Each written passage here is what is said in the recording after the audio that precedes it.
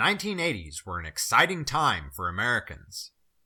Many new types of technology and forms of entertainment were emerging. What were some of these new items? What was daily life like in the 1980s? The American family was changing in the 1980s. Many families felt a need to increase their disposable income, and as a result, more and more women continued entering the workforce. Additionally, broken marriages were becoming more commonplace, with divorce rates reaching their peak in the latter half of the 1970s and remaining high throughout the 1980s. 1982. What a year it was. 82 would see some now iconic items taking shape. A gapped-toothed comedian take over late night, the emergence of the war on drugs' most laughable catchphrase, and the rise of the machines. And let's not forget, 1982 would be filled with plenty of spicy drama. We're going to talk about the news, culture, sports, and entertainment, and all that was weird in the 80s. This is Timeline.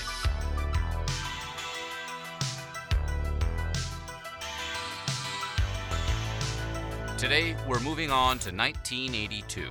But before we get started, be sure to subscribe to the Weird History channel and let us know in the comments below what you miss about the 80s. Okay then, are you ready to do 82? My lines, I can't remember my line, Gaffer. Don't worry, we've got you covered.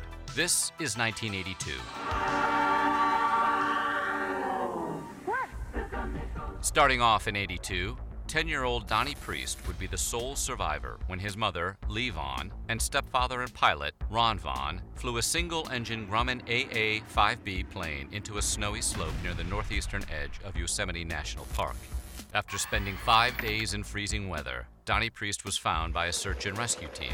Priest lost both of his legs below the knee due to severe frostbite.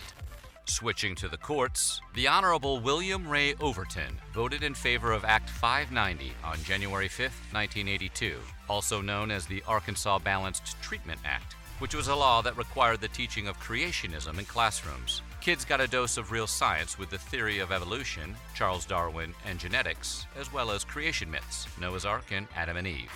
We go to Cuba, where Ubra Blanca was a cow, but not just any cow.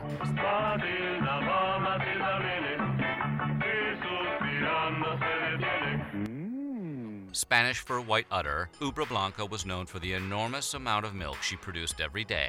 In Cuba, on January 5, 1982, Ubra Blanca produced 110 liters of milk. That's 29 gallons to us Americans. This really impressed Fidel Castro. He often referred to Ubra Blanca's prodigious output in speeches as evidence of communism's superior breeding skills.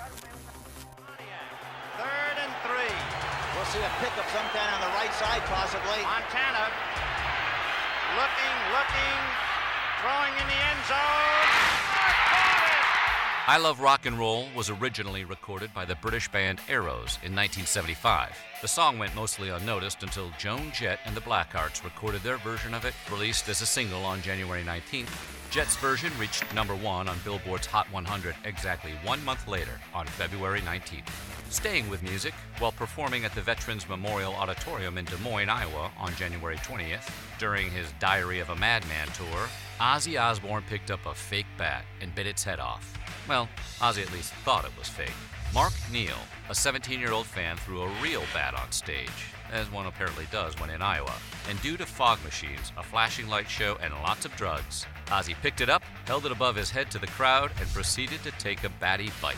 Neal has said that the bat was already dead when he brought it to the venue, but Ozzy swears the bat bit him first. We don't want to spend all our time discussing you biting the heads off stuff, but is this okay to be doing this stuff? Sticking with Dave, on February 1st, David Letterman debuted Late Night, arguably the most exciting, innovative, and insane late-night talk show ever. In its 11 seasons, Letterman would throw crap off buildings, introduce us to stupid pet tricks, and host incredible bands that would have never gotten the chance to perform on television otherwise. His first guest was the one and only Bill Murray. Dave Letterman, come on, everybody up! Everybody up! Everybody up! Released on September 13, 1981, it took the J. Geils Band's Centerfold over 4 months to hit number 1 on the U.S. Billboard Hot 100. But when it did, it stayed there for 6 weeks. Staying on the music theme, by the mid-70s, jazz legend Thelonious Monk had disappeared from the scene he influenced so greatly with his unique improvisational style. More than a complex musician, he was a complex person. Sadly, jazz historians attribute his quirky behavior to manic depression and schizophrenia. Monk died on February 17th. Another sad passing happened in March. Philip Kindred Dick, the world-renowned science fiction writer responsible for some of the genre's most influential work, died on March 2nd. Months later, Blade Runner, which was a film based off the Philip K. Dick novel Do Androids Dream of Electric Sheep, debuted on June 25, 1982. Good evening, I'm Marty McNeely for WGN News. Comic actor John Belushi died today at a rented hotel bungalow in the Hollywood Hills. While holed up in the Chateau Marmont in Los Angeles, John Belushi would go on the last party bender of his life. Just after midnight, Belushi was visited separately by his friends Robin Williams, Robert De Niro, and Catherine Evelyn Smith, who we'd find out later was the person who injected Belushi with 11 speedballs, which led to his death. Smith eventually served 15 months in prison and was later deported to Canada. Now, we go to the New Orleans Superdome, where the North Carolina Tar Heels were down by 1 with less than 20 seconds left in the game. Freshman Mike Jordan then sinks a 16-foot jumper, helping the Heels win the NCAA championship. Shot! Jordan! Michael Jordan! On this night, Mike became Michael. We may see this Michael Jordan guy a few more times this decade. Jane Fonda's first exercise video debuted on April 24th, simply titled Workout. Inspired by her best-selling book, Jane Fonda's Workout Book, Fonda brought aerobics to the masses. Next, a music and crime story. While driving his 1977 Porsche Turbo Carrera near Sunset Boulevard, Rod Stewart was approached by an armed gunman in broad daylight. The gunman demanded the keys to Stewart's $50,000 wheels. That's $133,000 converted for inflation. Hopped in the car and sped off, leaving Rod and his 3-year-old daughter, Kimberly, on the curb. It doesn't pay to not pay your taxes. Actress Sophia Loren voluntarily surrendered in Italy and went to jail on May 19th. The charges stemmed from a discrepancy on her 1974 tax return, in which she filed in a lower tax bracket. She then served 17 days of a 30-day jail term in a women's prison. The beloved Satchel Paige. But his exact date of birth was one of the mysteries that came with him into the big leagues when he pitched his first game for the Cleveland Indians after being drafted from the Negro League. Jack, I'm going to tell you the truth. I don't think it but a very few people in the United States know my age or where I come from even now, let alone know my age, because I've been playing ever since I was a kid. I never had a job. But still, they say I'm 100 years old, and everybody I meet, they say they played ball with me. Some of them's 100, some of them's 85 and 90. We now go to the courts. On June 15th, the Supreme Court made a landmark decision when it ruled that states cannot constitutionally deny students a free public education on account of their immigration status. The case began in 1977 when 4 immigrant families sued the Tyler, Texas school district after their children were kicked out and then told they had to pay tuition to gain entrance into their schools. Staying with the justice system, on June 21st, having been charged with 13 offenses, would-be assassin John Hinckley was found not guilty by reason of insanity. Hinckley wrote that the assassination attempt was the greatest love offering in the history of the world, in an odd way trying to win actress Jodie Foster's heart. I believe that it's, that the letters were assumed to have been, love type letters. But that he was extremely disappointed that Foster didn't accept in return his love for her.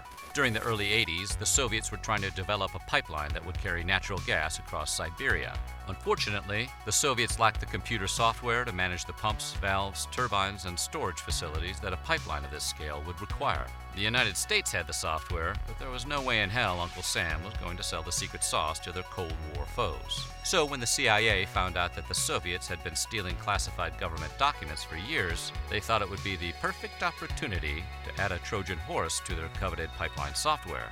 The incorrect software code caused a major explosion of the Trans-Siberian gas pipeline. The result was a blast so monumental, balls of fire could be seen from space. Speaking of space, E.T. fell from the sky and into our hearts on June 11th. By the end of its theatrical run, it had grossed $359 million in North America and $619 million worldwide. At E.T.'s peak, Spielberg was earning $500,000 a day from his back-end stake. The Hershey Company's profits increased by 65% thanks to their product placement of Reese's Pieces. Besides E.T., another alien movie fell from the sky. For 100,000 years, it was buried in the snow and ice. Now it has found a place to live. Inside.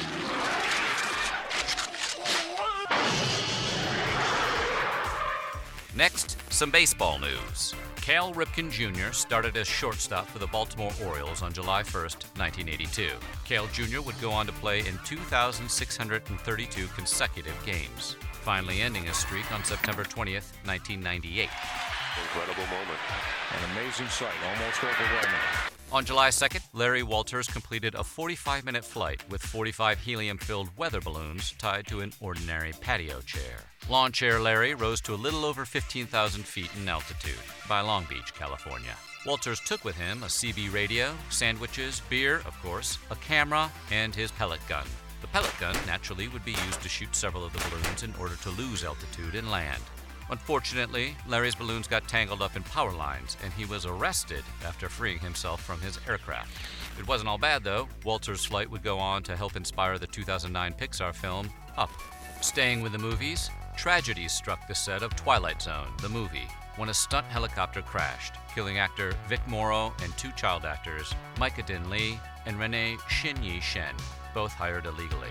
Director John Landis and 3 others involved with the movie were eventually acquitted of manslaughter charges in a 9-month trial which spanned 1986 and 87. This is a terrible, terrible accident that obviously will cause pain and anguish to all of us for the rest of our lives. Steven Spielberg, the co-producer of the movie, was so disgusted by Landis' handling of the situation, he ended their friendship. A moment for video game nostalgia. Atari was the leader in home video game consoles for 5 or so years. But on August 1st, ColecoVision debuted. Because your vision is our vision. ColecoVision. The ColecoVision console offered a better user experience, with graphics and gameplay that was closer in comparison to the game systems one would find at a video game arcade. Unfortunately, ColecoVision was discontinued in 1985 when Coleco withdrew from the video game market.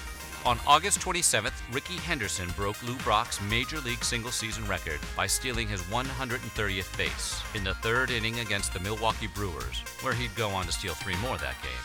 The first commercial compact disc was produced on August 17th. The artist? The classical composer Claudio Arrau, a Chilean pianist best known for his interpretations of 20th century composers. The album? Arrau's 1979 recording of Chopin waltzes. We turn to some true crime. While delivering newspapers between 6 a.m. and 7 a.m. on September 5th in Des Moines, Iowa, 12-year-old Johnny Gosch disappeared without a trace, but was presumed to be kidnapped. 2 years later, Gosch, along with another missing boy, Eugene Martin, became the children to be featured on the National Child Safety Council's new Missing Children Milk Carton program in the United States. We go to Monaco. On September 13th, Princess Grace Kelly was driving back to Monaco from her country home in Roquegel when she lost control of her 1971 Rover P6 3500, driving off the steep, winding road. Kelly was taken to the Monaco hospital with injuries to the brain, thorax, and a fractured femur. Doctors surmised that she had suffered a minor stroke while driving. Princess Grace died the following night. A first for pop culture journalism. Although USA Today was first distributed to the Baltimore and Washington, D.C. metropolitan areas on its launch date of September 5, 1982. Scott Fahlman, a computer scientist and professor emeritus at Carnegie Mellon University, used to be part of a primitive online message board with his computer science community. Yes, there were online message boards in 1982, and they were used by Fahlman and his colleagues. The problem? People on this group chat used to pepper in sarcastic comments and jokes. On September 19, 1982 at 11:44 a.m., Fahlman posted this note, which would solve everything. From Scott E. Fahlman. I propose the following character sequence for joke markers: : right parenthesis. Actually, it is probably more economical to mark things that are not jokes, given current trends. For this, use : left parenthesis. Ah, the innocence of it all.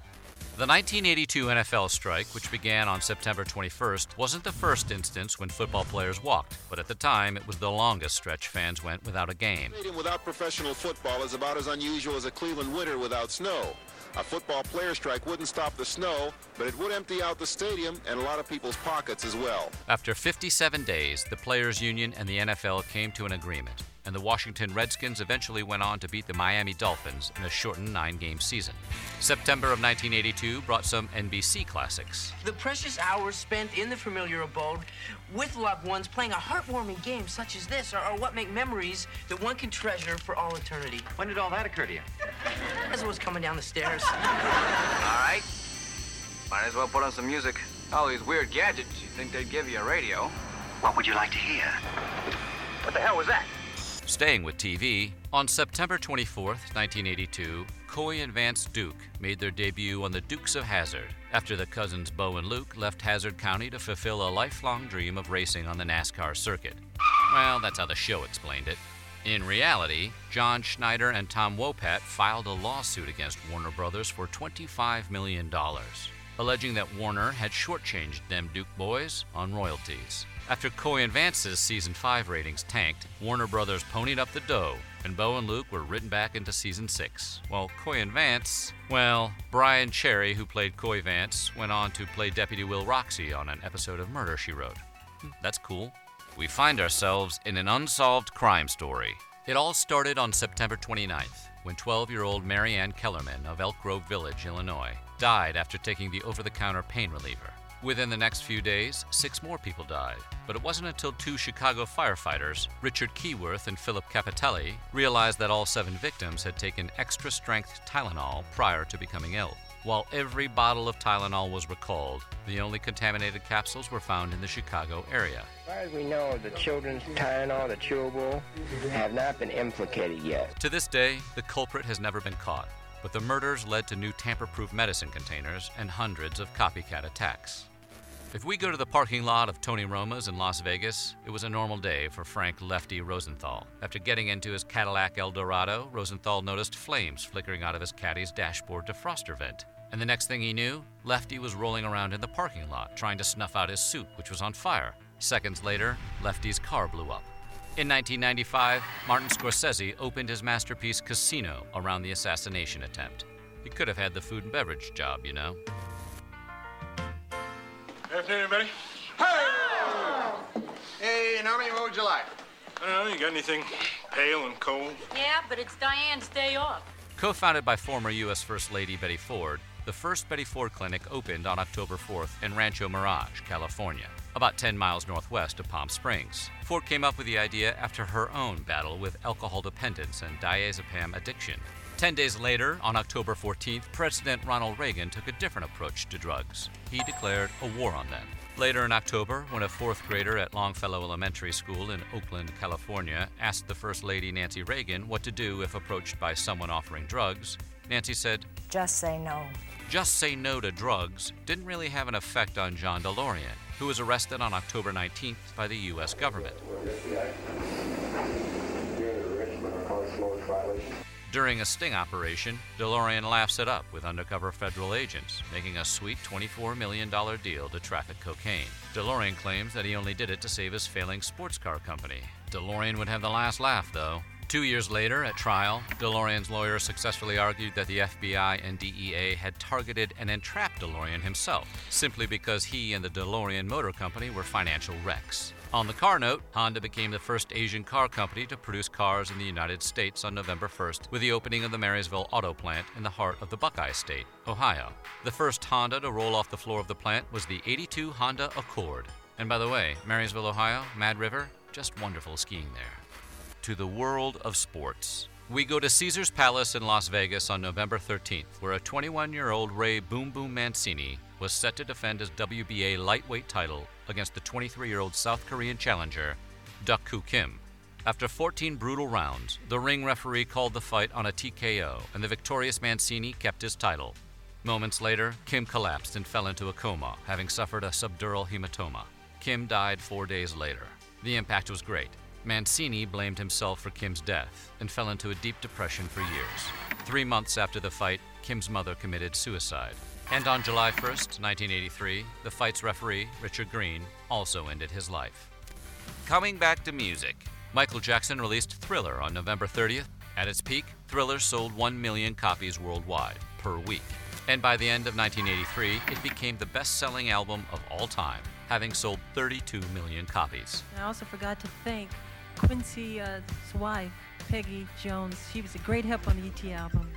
You hate to see this happen. On December 6th, Maureen Martyr signed an agreement with Paramount Studios which stated they had the rights to her life story for a cool $2,300. That's a little over $6,100 now. The thing is, Martyr was a construction worker by day and a stripper at night with the dream of one day becoming a professional dancer. When Flashdance debuted and earned a cool $201 million, with none of that cash going into Martyr's pocket. Christos Potamitos was the only guard on duty at the Century Armored Courier Corporation when the company was robbed of $11.4 million, the biggest cash theft in America at the time. It didn't take long for the prosecutors to figure out that Potamitos was the inside man, allowing Eddie Argatakos, his partner in crime, to tie him up to make it look like he was overpowered.